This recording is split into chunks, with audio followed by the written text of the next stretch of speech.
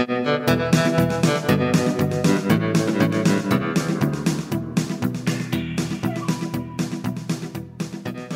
voucher fights. Don't get scared now. Welcome to the Texas Take, the #1 political podcast in the great state. I'm Scott Braddock, editor at quorumreport.com and reporting for duty, as always, at the Houston Chronicle, and HoustonChronicle.com is Jeremy Wallace. Happy Friday, Jeremy. Oh, yep. Just glad to be here. Just glad to have survived a week. Yes, another week in the books. Let's recap it all for people. Actually, there's no way to recap it all. It's not possible. This show would be 4 hours long every week if we actually went into detail about every single thing that happened in Texas politics that week, and nobody wants that. At least I don't think they do. So what we try to do here is distill for you the important things and some things you haven't heard about just yet, or some things you haven't heard about in a while. And I was scratching my head as I was listening to some of these speeches this week, Jeremy. It was all about school choice. Did you see that the Texas Public Policy Foundation, they've got their quote-unquote orientation going on this week? It's something that I never go to anymore. I can't take it. But I see the social media posts about this thing, and you know that the Texas Public Policy Foundation was founded on the issue of not just, quote, school choice, but school vouchers. And you covered the school voucher fight and the original creation of the school voucher system they have in Florida, or at least, got really into the weeds of that while you were a reporter there, right? I mean, their politics on this in Florida versus Texas, that's very different there, isn't it? Yeah, absolutely. And they're light years ahead of where Texas Republicans are on that discussion.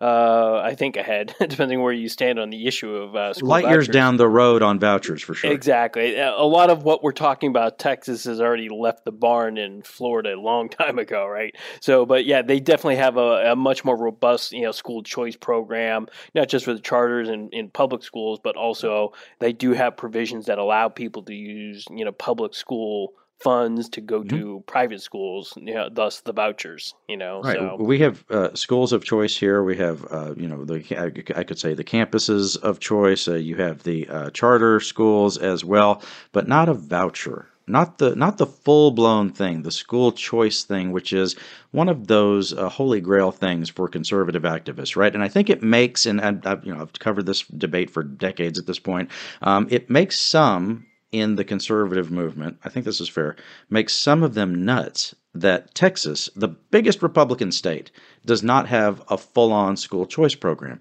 So it's something that Republicans have to, certain Republicans, I mean, some are all in on this. Others have to sort of walk a careful line on it. Did you see Governor Abbott's event in DFW yesterday? He was in Lewisville, Texas, up in the suburbs. I drove through there a couple of days ago as I was heading to Denton for an event. Nice there on Lake Lewisville. It's a nice part of the state. He was there at a charter school, and he was going to talk about a parental Bill of Rights. You're going to hear a lot of this. There's a parental Bill of Rights, a taxpayer Bill of Rights. I don't know what other bills of rights we're going to have before this Republican primary is over with. But at this school, we've all been to an assembly like this, sort of like this, where the kids come out and they sing a song at the beginning. Jeremy, when you go to the Astros game, do you get up and sing along in the 7th inning stretch to The Stars at Night Are Big and Bright, Deep in the Heart? I made my daughter sing that with me, especially at the Texans game, because they put the lyrics all on the screen so we can follow it easily. So of course the sage in bloom is like perfume. Yes. Yeah, but say it. Okay, you get. I'm expecting you to finish the lyric. Listen to the kid. Here's the deal: the kids doing it, and I'm not critical of the kids, but our version was no better than their version.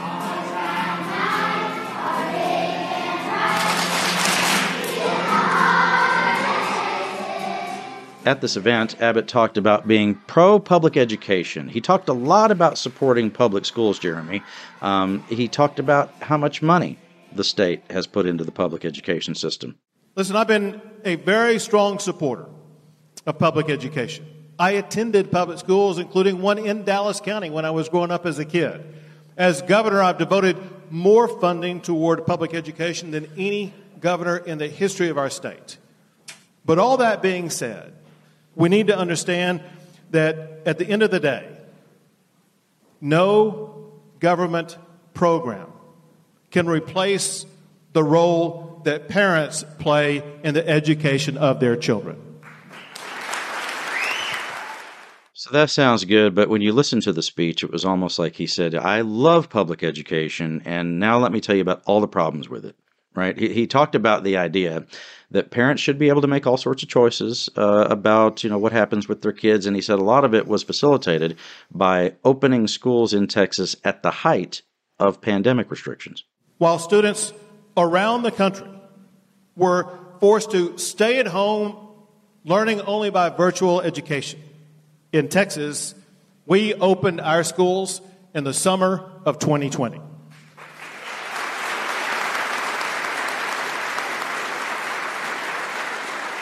And in doing so, we empowered parents with the decision-making authority about whether or not to send their school for in-person learning or to keep them at home for a virtual education.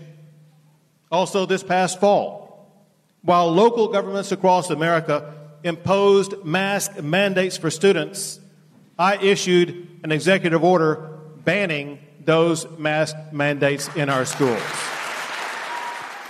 He is laying a lot of groundwork here, Jeremy. Now, despite saying he's pro-public education, he's also slamming them for teaching critical race theory, which we still have not seen real evidence of that in school districts in Texas or almost anywhere else in the entire United States. I continue to scour the internet to see if anything comes up where they claim that they have evidence of this.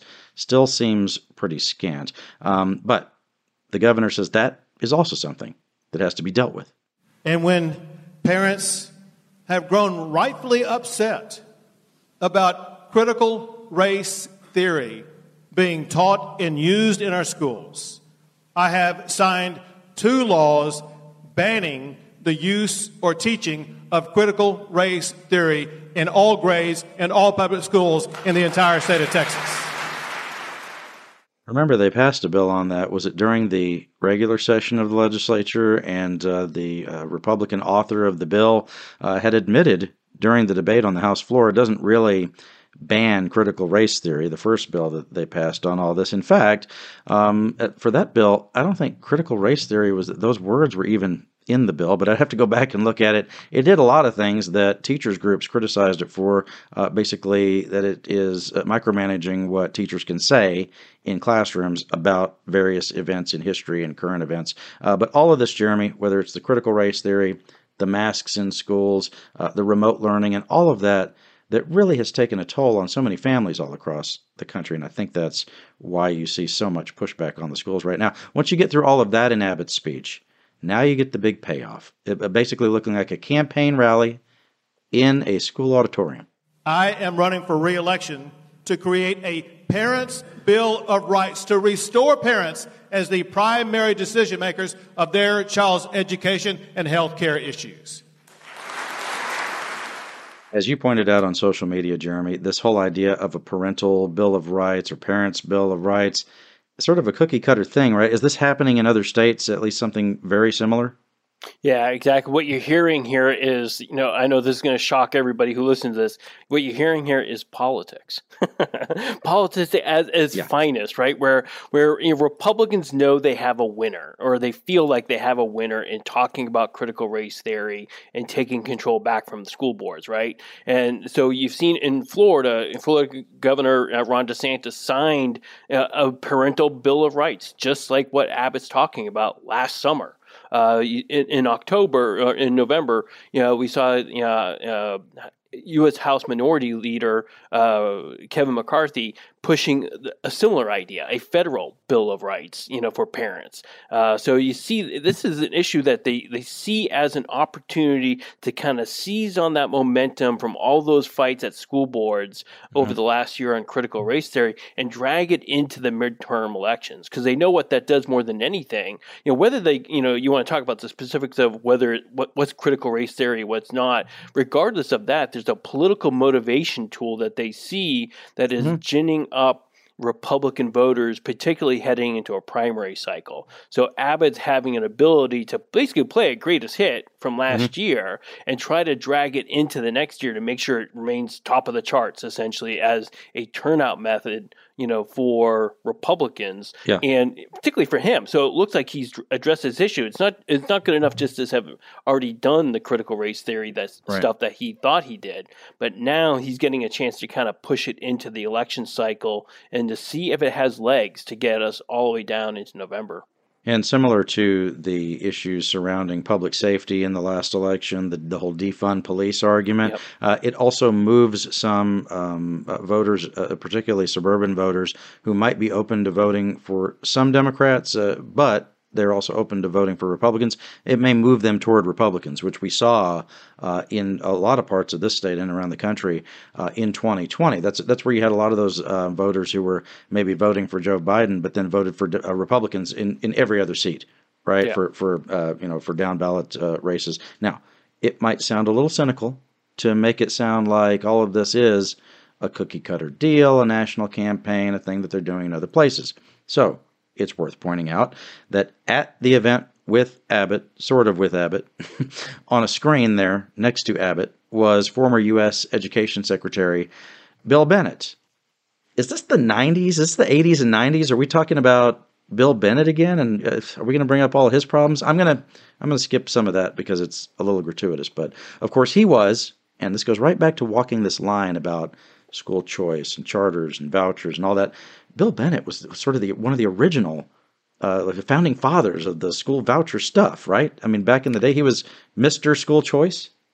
Yeah, during the Reagan administration, you'd be hard-pressed to find anybody who had more influence in getting that school voucher discussion a national discussion, right? It's like he really kind of, got that going. So by the 90s, when, George H.W. Bush, was, as we were headed into the beginning of the 90s, when George H.W. Bush was talking about school vouchers, Bennett was everywhere. Bennett was, Right. Talking about vouchers. We were all writing about. I was in the D.C. press corps at the time. It's like no story could be written about vouchers that didn't go back to, Bill Bennett and how he kind of was structuring it all. And he sort of brought that intellectual heft to the argument. Yes. He's a guy who can really articulate for not just the intelligentsia, if you will, but also the average person. What he does is he has an interesting way of making you feel okay for not understanding stuff. Okay, let me give an example. During that event yesterday with Abbott, when they turned it over to Bill Bennett to talk from wherever he was talking from, probably Virginia, Washington, whatever, he was congratulating Abbott on what he's doing as far as going forward with this parental Bill of Rights. But then he also talked directly to parents in the crowd, saying that, look, if the teachers and the administrators at the school are doing things that you don't understand, you don't quite get, well, then that means they're probably up to something that is very nefarious. The one thing I want to encourage parents to do, quite apart from taking seriously what it is you have done here and what you have signed, and I salute you for it, is don't be intimidated by what we call the cult of expertise. We tend to think people are so expert, we should just defer. When it comes to the education of children, if you don't understand what they're talking about, you're probably right, and they're probably wrong. It's not complicated what to teach children. And what parents want schools to do is teach children how to read and write and count and think and help them develop reliable standards of right and wrong. Promoting charter schools, they're promoting as sort of almost a dog whistle for the school voucher folks that we're on your side. But Jeremy, they don't quite go all the way there at that event. And Governor Abbott is trying to have it both ways on this for a reason. I'm sure that he has some of the donors to his campaign who want to see some kind of a push for more school choice or, the full robust program that would be a school voucher program. During a separate campaign event earlier in the week, Abbott was getting the crowd fired up about the idea of school choice passing the Texas legislature. And listen to the way he talks about it. It's very, very deliberate. You remember Tucker Carlson saying that Ted Cruz is always very deliberate in his speech and the words that he uses. When someone is a brilliant attorney, I don't think you're playing a gotcha game when you key in specifically on the words that they're saying. And Abbott is like a living cipher Okay, listen very closely to what he says here. He doesn't say he's for school vouchers, but ask yourself this question.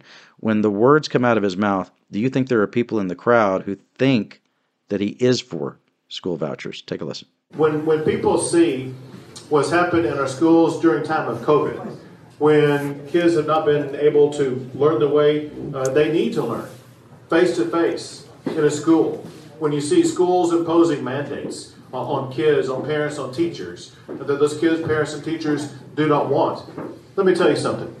This upcoming session next time, you're going to see a stronger, swifter, more powerful movement advocating school choice than you've ever seen in the history of the state of Texas. So he's laying out the reasons that you would see a big push for a school voucher bill at the Texas legislature. He didn't actually say that he's for it. Now, I went back and looked at some things that he said about this in the past, Jeremy. In the 2015 legislative session, it was the first session where Abbott was the governor. There was a big school choice rally at the Capitol. There's always one. I think we're in school choice month. I believe it's January every year. I know at the Capitol there's always a school choice rally. But at this rally, it was notable because you had Governor Abbott, you had Lieutenant Governor Patrick, I think Senator Cruz was there. And remember, they're wearing the little yellow scarves that are supposed to symbolize school choice. And Abbott at that time basically said, and I was reading some of the stories from the time, he essentially said, any school choice bill that makes its way to my desk, if that happens, I'll sign it. Now, that leaves open a lot of interpretation. It leaves it open to interpretation. But this is a no-go at the Texas legislature. Like you said, in places like Florida, they're so far down the road with this. They've got a full-blown school choice program, school voucher program. This, among Republicans in Texas, is very controversial. I think in some other places, it ends up being a traditional Republican versus Democratic fight, but in Texas, because of our population distribution, because of the fact that there's no benefit to people in rural Texas from a school voucher program, the fact that there are people who would say they're far right in their politics who are against a school voucher program.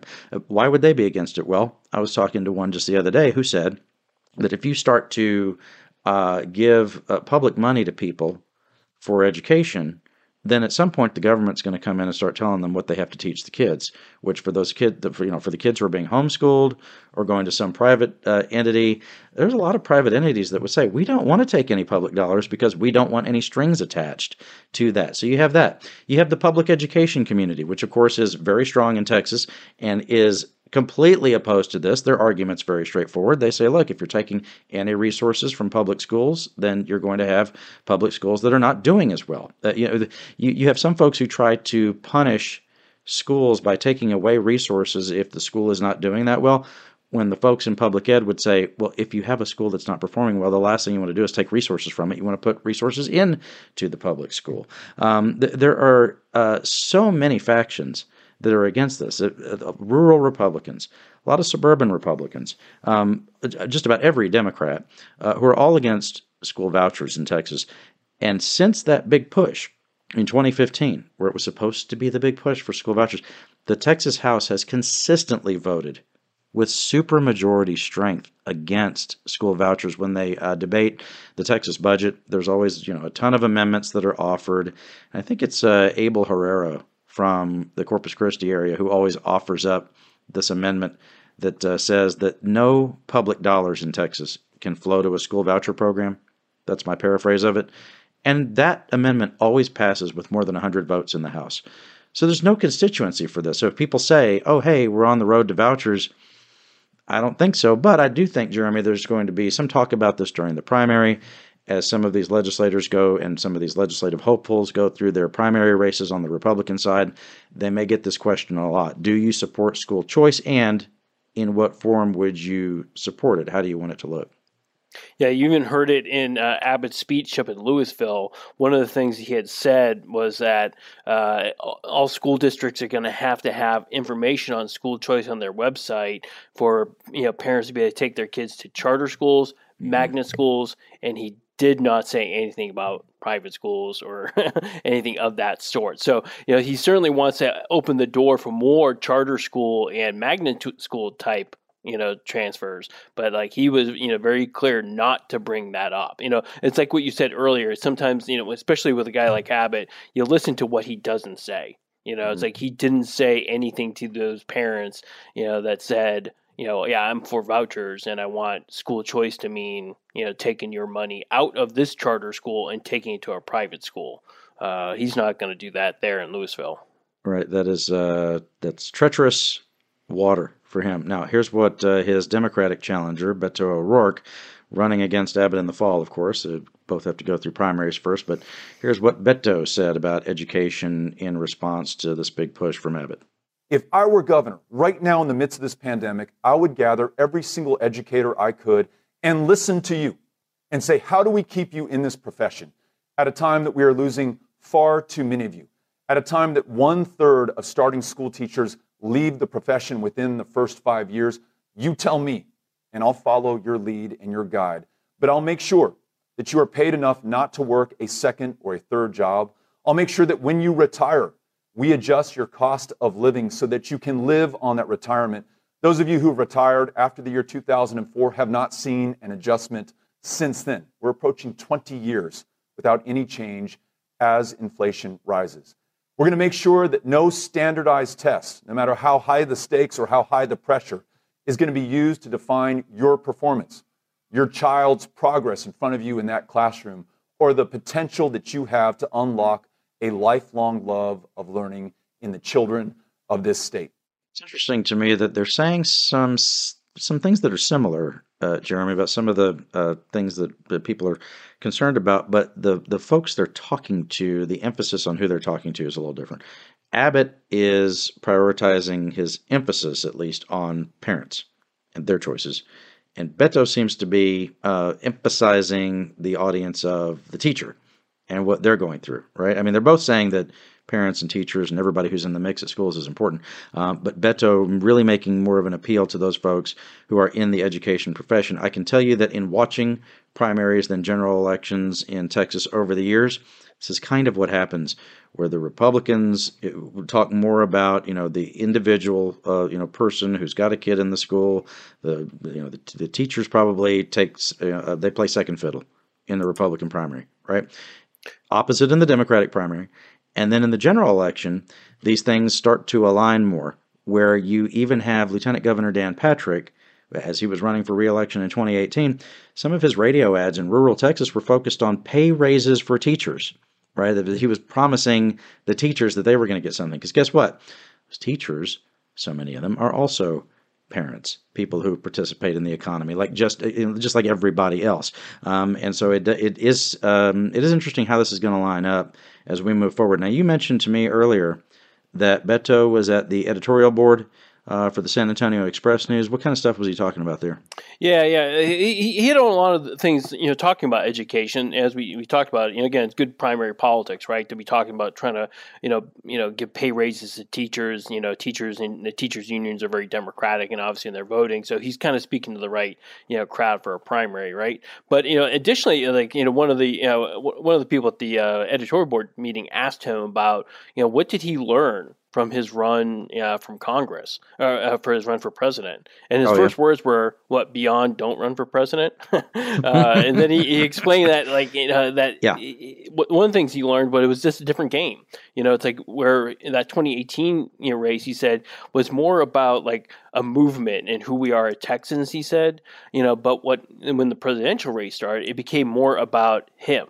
And some of it was because of his own missteps, he acknowledged, but it became like a different kind of debate. And so anyhow, he said he just wasn't a good candidate. He did not run a good campaign, doesn't regret having run for president, but says you won't see me do that again.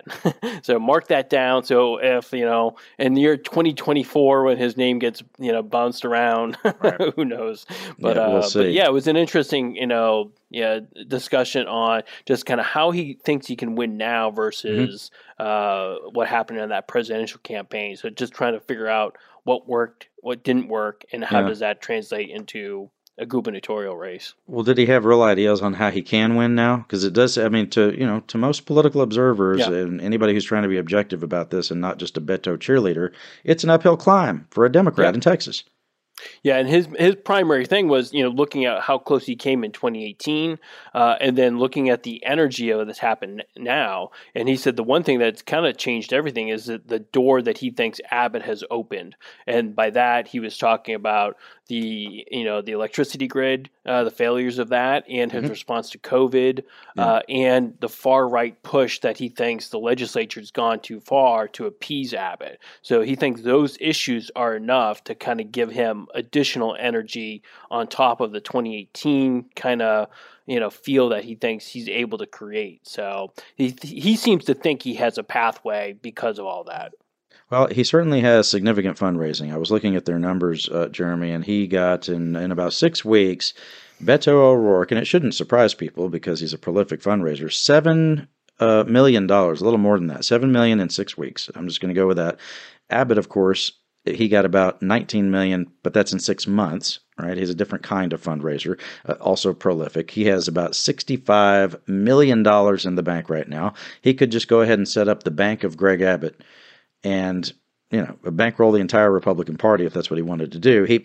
In some ways, he has done some of that over the last couple of election cycles, right, in creating some infrastructure for Republican candidates. We know that Abbott wants to do a version of that down in South Texas, where Republicans are making a big push. But here was the discussion that I had with some political professionals that I thought was interesting this week, and I was challenging some assumptions because I just think it's crazy to me when people will say that, and people want to say they want to ask this question first: 7 million, is that a good number or a bad number? Well, I said, I don't know. I mean, we'll see how it goes. He's just getting started, right? That's the first 6 weeks. If you can keep up a number like that through the months all the way to November, that's pretty competitive, right? With Abbott, I mean, you end up you'll have good months and bad months. So he'd be on track to have at least 40, 45, maybe $50 million in the bank to have raised and spent that much, right? And he doesn't really have to spend that much right now, right? He's in a primary and he can kind of keep his name out there, but a lot of the spending comes when people really start paying attention, for the big media buys and all of that, once you get past the summer and move toward the fall, when people pay attention to the stuff. But people would throw around these numbers, Jeremy. They would say for a Democrat to win in Texas, and this is what I found just sort of strange. For a Democrat to win in Texas, the argument goes, they need easily $50 million. Or some people would throw around a number like $100 million. Like if he doesn't, one person said to me, this is a Democratic professional, they said, if he doesn't have $100 million, he can't do like a big FU sort of campaign where he cannot be drowned out by Greg Abbott on the airwaves, that he can go toe-to-toe with Abbott. And I'm asking this question: is a big FU campaign the same or necessarily the same as a winning campaign? I don't know the answer, right? But they're probably different. I think here are some of the mistakes people are making. And this is just me. I've done this for a little while. Maybe I know something. For one, I don't think it's fair to compare or even helpful or mean anything. Let me put it that way. Forget fair for a second. It doesn't mean anything to compare what Beto raised to what Abbott has in the bank now, right? Abbott's been working on that for a long time. And the kind of campaign that Abbott has to run versus the kind of campaign that Beto has to run to be successful are different, right? The kind of targeting that Beto would have to do is different from the kind of targeting that Abbott has to do. Let's go back to the 2018 campaign for a second. When you had O'Rourke and Cruz, and how much did those guys raise? I mean, you had Beto burn through something like $90 million, right? Yeah, he raised $79 million, which at the right. time was the record for right. anybody running for the U.S. Senate. Huge money. So somebody said to me, the metric or the best metric for what a winning campaign in Texas looks like for a Democrat is that one. And I said, well, that assumes that they didn't waste any money on that campaign, right? It seems to me that Beto has surrounded himself with some political professionals of a caliber he didn't have working for him before, right, in 2018. In fact, he kind of went out of his way to say, we're not really doing that. We're not hiring big consultants. We're not polling. We're not doing all this sort of stuff. If you compare, so one comparison that's bad is Beto to Abbott, right? If you look at the kind of campaign that was done in 2018, where did Cruz have to go at the end of the election to make sure he had enough votes in the bank? Because it's not dollars in the bank that win, it's votes. How many votes did he have in the bank once he went to places like Texarkana and Lubbock and Tyler and all these little places that he was doing events? The Republicans in this state, if they want to win in what could be a competitive race.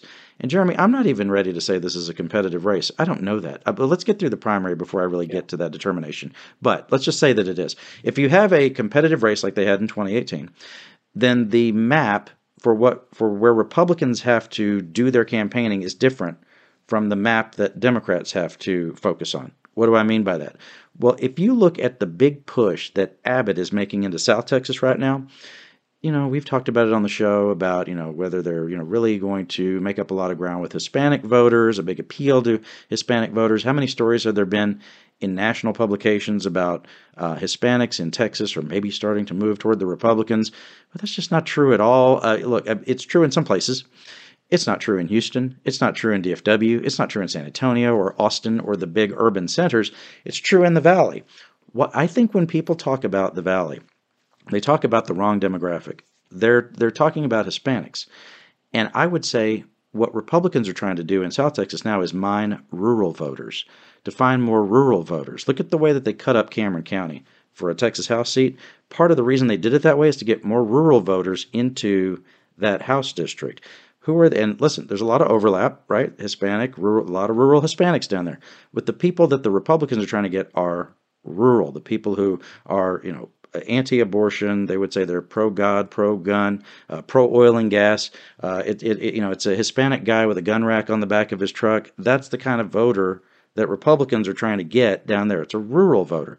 So I bring all that up to say that the map and the kind of ground game that Republicans will have to run if there's a competitive race, it's a bigger map than Democrats have to focus on.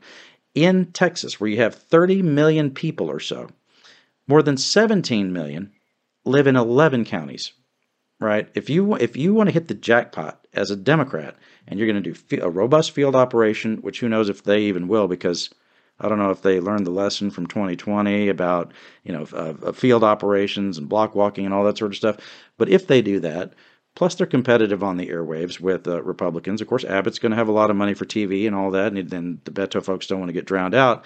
I just think that in the final analysis, number one, anyone who tells you that they know exactly how much money it takes for a Democrat to win in Texas statewide, they're just guessing because we haven't seen it in so long.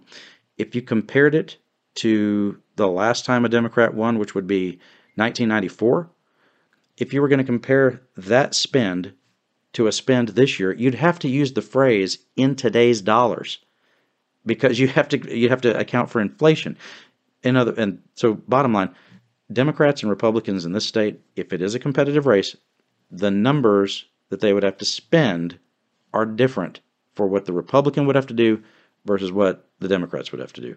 Your thoughts? Yeah, and there's nothing stable about how you run a campaign in Texas right now. It's like each race is so different in of its own. Think about Beto O'Rourke. Typically, if we're talking about what does a Democrat need to beat Greg Abbott? Well, there's like $20 million you're probably going to need just to kind of build up your name identification. Mm-hmm. Beto O'Rourke doesn't have that expense. His name identification is already out there. And what else? You look back at 2018. What did we learn from that race? Well, O'Rourke didn't use his money in traditional ways. It's like, so, and that threw off all the math, right away. It's like he wasn't up on TV and doing a lot of traditional, things that you do, in the early going. It wasn't towards the end that he started doing some television ads. But even then, remember, there weren't a ton of them out there. Mm-hmm. It's like, and so how he used his money, like Cruz was on TV more, but ultimately it didn't matter. It's like, and then again, then you look at something like, even go back even further, Ann Richards, when she, ran her race, take whatever she spent, and was that spending, is that what made her win? Or was it maybe partly because of Clayton Williams imploding on himself? Right. We don't know what the next year is going to look like. Sometimes $20 million is enough to get your message out to the people of Texas to get it done. Sometimes it's $50 million. Sometimes, the person who spends less often wins. Ted Cruz spent less than Beto O'Rourke and won his race. It's like we don't know what the dynamics are going to be. I always say, every candidate needs enough money to get their message out to as many people as they can, and to be able to fight back against whatever the other side does. In this case, we have Abbott and O'Rourke, who just already have all sorts of name identification. It's not like Greg Abbott's going to be able to turn Beto O'Rourke into something else right now. It's like the guy's identified. Whether you like him or not, people know what he is. It's going to be a known quantity. Yeah, he's a known quantity. They either really like him or they don't. I don't know that there's a lot of persuasion that can happen around him as a person, right? Yeah. And it costs you twice as much money to change somebody's opinion on somebody who's already out there. And so does Abbott really want to spend, $80 million on trying to turn, Beto O'Rourke into something else? Or is what he's running against going to be good enough? So, all the numbers to me, it's like, it's frustrating to listen to campaign finance report, journalism sometimes. And I'm guilty of it too, obviously. Oh, sure. Oh, it's important. It's important. Yeah, it's important to know what they got, where they get their money from, but it doesn't necessarily dictate a lot. It's like, it's hard to I know you have to have money to win. So as long as it's above zero, I think you have a shot. Yeah, well, it needs to be quite a bit above that. But to your point about what has happened historically, the race between Tony Sanchez, who was a Democrat, and Rick Perry. Yep. When was that? 2002? Does that sound right? It was 20 years ago. Sanchez spent $50 million, and Perry spent $17 million. And you've never heard of Governor Tony Sanchez, have you? Right? In a meeting, I was told, and this would happen often, Perry liked to reference that as like a power play thing. As governor, you might be in a meeting where somebody says that they're going to spend $50 million on this or that. Maybe some state agency request. They want to spend $50 million for something at HHSC or the Texas Education Agency or something, and somebody might say that's a waste. And there was an exchange like that during a meeting where somebody said something about $50 million, and Perry, without missing a beat, because he can't help himself, when he hears the term or when he hears the number 50 million, he just looks up and goes, "If you want to know about wasting $50 million, you just call Tony Sanchez." And everybody around the table says, "Whoa, Governor, okay, we get it. You kicked his ass. We understand." All right. This was interesting out of South Texas. The FBI, and this was the headline in the Express News, the FBI has sideswiped a border Democrat in a re-election battle. Henry Cuellar, who we're talking about, a representative from Laredo. This is from a TV report on KSAT in San Antonio. New details tonight in that investigation linked to a local congressman. We saw FBI agents at U.S. Representative Henry Cuellar's home in Laredo yesterday. Now a source close to the investigation says the Department of Justice's Public Integrity Office is also investigating along with the FBI. They handle cases involving elected officials, including campaign finances. Interesting. Now, because Cuellar is a pretty conservative Democrat, folks in liberal, and I mean liberal media, like progressive media, some of these podcasts you've seen, or the Young Turks and stuff like that, they were thrilled. They were thrilled to see this because they support the challenger to Cuellar in his primary. This is Jessica Cisneros, who has run against him before, and actually she came pretty close last time, Jeremy, right? It was 52-48, something like that, if I remember right. Listen to this. It's from a show called The Damage Report by the Young Turks, and just listen to how gleeful they are about the fact that the FBI has visited Congressman Cuellar. Henry Cuellar is a Democrat for the most part from Texas in the House who narrowly beat out a primary challenge last time around from Jessica Cisneros. Well, he's being challenged once again. This time, though, it's not just a primary, which is also there. It's also apparently something to do with the FBI, because the FBI conducted what it described as court-authorized law enforcement activity at the Laredo home of Henry Cuellar just yesterday. Agents were also present at his downtown campaign office in Laredo. They put out a statement not saying much, but saying the FBI was present in the vicinity of Windridge Drive and Estate Drive in Laredo conducting court-authorized law enforcement activity. The FBI cannot provide further comment on an ongoing investigation, which is too bad because I want to know. All right, they're very excited about that. But, it's one of those where it's hard to speculate or say a whole lot about, Jeremy, because we just don't know anything about it. I will say this, and no one really knows anything. ABC News had a source that told them last night that this raid on Cuellar's home is related to an investigation having to do with Azerbaijan, that government, and he's apparently on the Azerbaijan caucus in the House. So it may be something that's related directly to him. As you heard from the KSAT report, could be something to do with his PAC and campaign finances. Who knows? But in any of these races, there's always a question about ethics and what politicians might be up to, whether there's any corruption, and that is something that can be on voters' minds when they go to the polls. There is some question about whether these things are politically timed. I saw where Republicans were having a field day with this and saying that because Cuellar has been somebody who breaks with the Democratic administration, because he's somebody who has criticized Joe Biden for his response to the border issues, that maybe this is some payback for that. Although, again, none of that would be something that, at least so far, has been substantiated. So we'll just keep an eye on that and see what's up with it. Should we do, and I'm asking this of you and the listeners, Jeremy, should we do a Dan Crenshaw update? Is it worth our time to do that? I'm starting to think we should have a regular segment because it's getting to the point where he keeps making a little news. Well, he keeps making news, but I want to put this out there. If folks want to tweet at us or send us, send an email or whatever, if you're tired of the Dan Crenshaw updates, just let me know. But he does keep making news, and so we're covering it. But yeah, it's become such a common occurrence that I think we almost need a theme song for Dan Crenshaw fighting with Republicans. Here's what I'm trying to figure out about it. It's like he's having these fights with Republicans that don't help him at all. I mean, I don't see how they help him. Let's talk about this latest one and then get into it. You saw that he said something that, and I want to say in fairness to him, it seems like what he said was being twisted by some folks who are already angry with him about other things. Okay, so but I'm going to play it for you so you can hear it and tell me if I'm off base.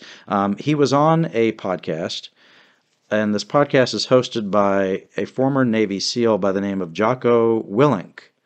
And here's what he said that some conservative activists said was way, way, way out of line. So that's important. I mean, that's the important thing is that we have societal hero archetypes that we look up to. Jesus is a hero archetype. Superman is a hero archetype. Real characters too. We could name 1,000. Rosa Parks, Ronald Reagan. All of these people embody certain attributes that the American people think this is good. I'm going to offer an argument here, Jeremy, and this is not a sophisticated argument. This is just very straightforward. Does Dan Crenshaw talk too much? Because he's always all in these podcasts, and he's always being interviewed in different places, and he's talking about things that have nothing to do with being a congressman. And this is part of why he gets in trouble. He's out there making all these comments and doing all this commentary when he doesn't really need to do that. He's a member of Congress. Is it worth noting that for most members of Congress, and maybe this is why we don't have updates on August Pfluger every week, I don't know if I've ever heard him talk. Right? I mean, there's a lot of members of Congress you don't hear them speak that much, right? They might make a speech in the House, or they'll do a local radio or TV interview just for their district. But Crenshaw wants a bigger presence than that, right? He's somebody who wants to be all over the place. And I think when you live by the media, you die by the media, right? I mean, you pointed out on Twitter, I think that Michael Berry, who's a big radio host in Houston, who I used to work with, he had been Team Crenshaw when he was running for office previously, and now Barry is one of those people who's angry with him. So when that comment was heard and then spread across the internet, I saw it all over Twitter. I'm sure it was on Instagram and TikTok. I'm not on TikTok, but people send me stuff. Anytime somebody sends me a video from TikTok, I think this is why I'm not on TikTok. But this was being spread everywhere, and what was being said about it, you heard what he said. What people were saying is that, and again, these are people who are already mad about other things with him. They were saying that he's saying Jesus is not real. Well, how do you think that not a real person, right? Now, when I heard it, I didn't hear him say anything that would make me think that he thinks that, right? Now, if you are being literal and you took the words that he said there, you could make the leap to thinking and saying that he thinks Jesus is not a real person, right? But how do you think that hits the ear of somebody who's a conservative Republican primary voter? if you suddenly have conservative activists saying that, hey, our congressman thinks that Jesus is not real? You think they would be happy about that? Well, no, they're not. So there's a lot going on here. And where was this? This was in Montgomery County. Is that right? I believe so. Which is this part of his district that's new for him? Yeah, he's picked up a bunch of Montgomery County that wasn't in his district before. I want to say about 300,000 people are now from Montgomery County are within his district.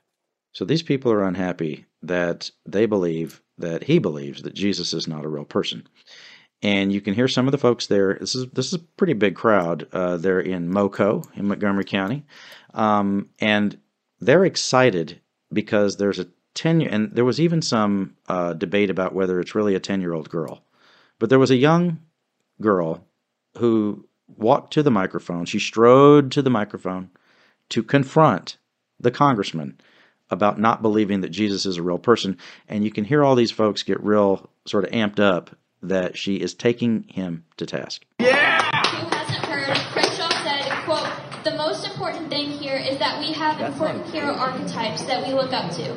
Jesus is a hero archetype, Superman is a hero archetype. Real characters too. I could name 1,000. Rosa Parks, Ronald Reagan," end quote.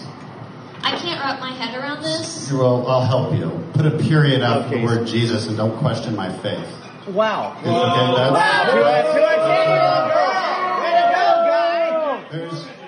You moron. So you heard a woman in the crowd say, wow, when he said, just put a period after Jesus and don't question my faith.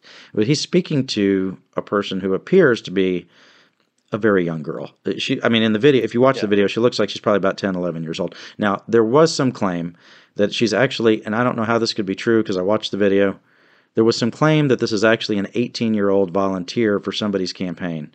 But that's not been substantiated. But I have a feeling that if it's a 10-year-old girl, then there's someone who put her up to that. That's my thought, right? That she didn't come up with that on her own to go to this Republican event to confront the congressman about something that had been tweeted over and over again by Republican activists. I have to believe that someone spoke to her about it before she went and did it. Okay, so you have Crenshaw now arguing with this young woman. Now, if you're a congressman and a 10-year-old wants to confront you about this, I'm not even going to start to offer advice on how you should handle it. I'm not going to go there. But not maybe my expertise. but maybe being ugly to a 10-year-old is not the right approach. Now, I'm going to go right back to my very simplistic analysis of this situation, which is maybe the congressman talks too much. He's 37 years old, Jeremy. He presents as somebody who people might think is a lot older, but he makes a lot of the mistakes that 37-year-olds that I know make, right? I mean, he's maybe talking too much. Why are you talking about all this stuff? Now, you heard the people get upset. It gets worse as this goes on. The young girl is not happy with what he said. She challenges him on his answer, and here's how that goes. Don't question my faith. You guys can ask questions about all of these things, and I will answer them. But don't question my faith. I can question your faith if this is what you said. I mean, you can read the quote again.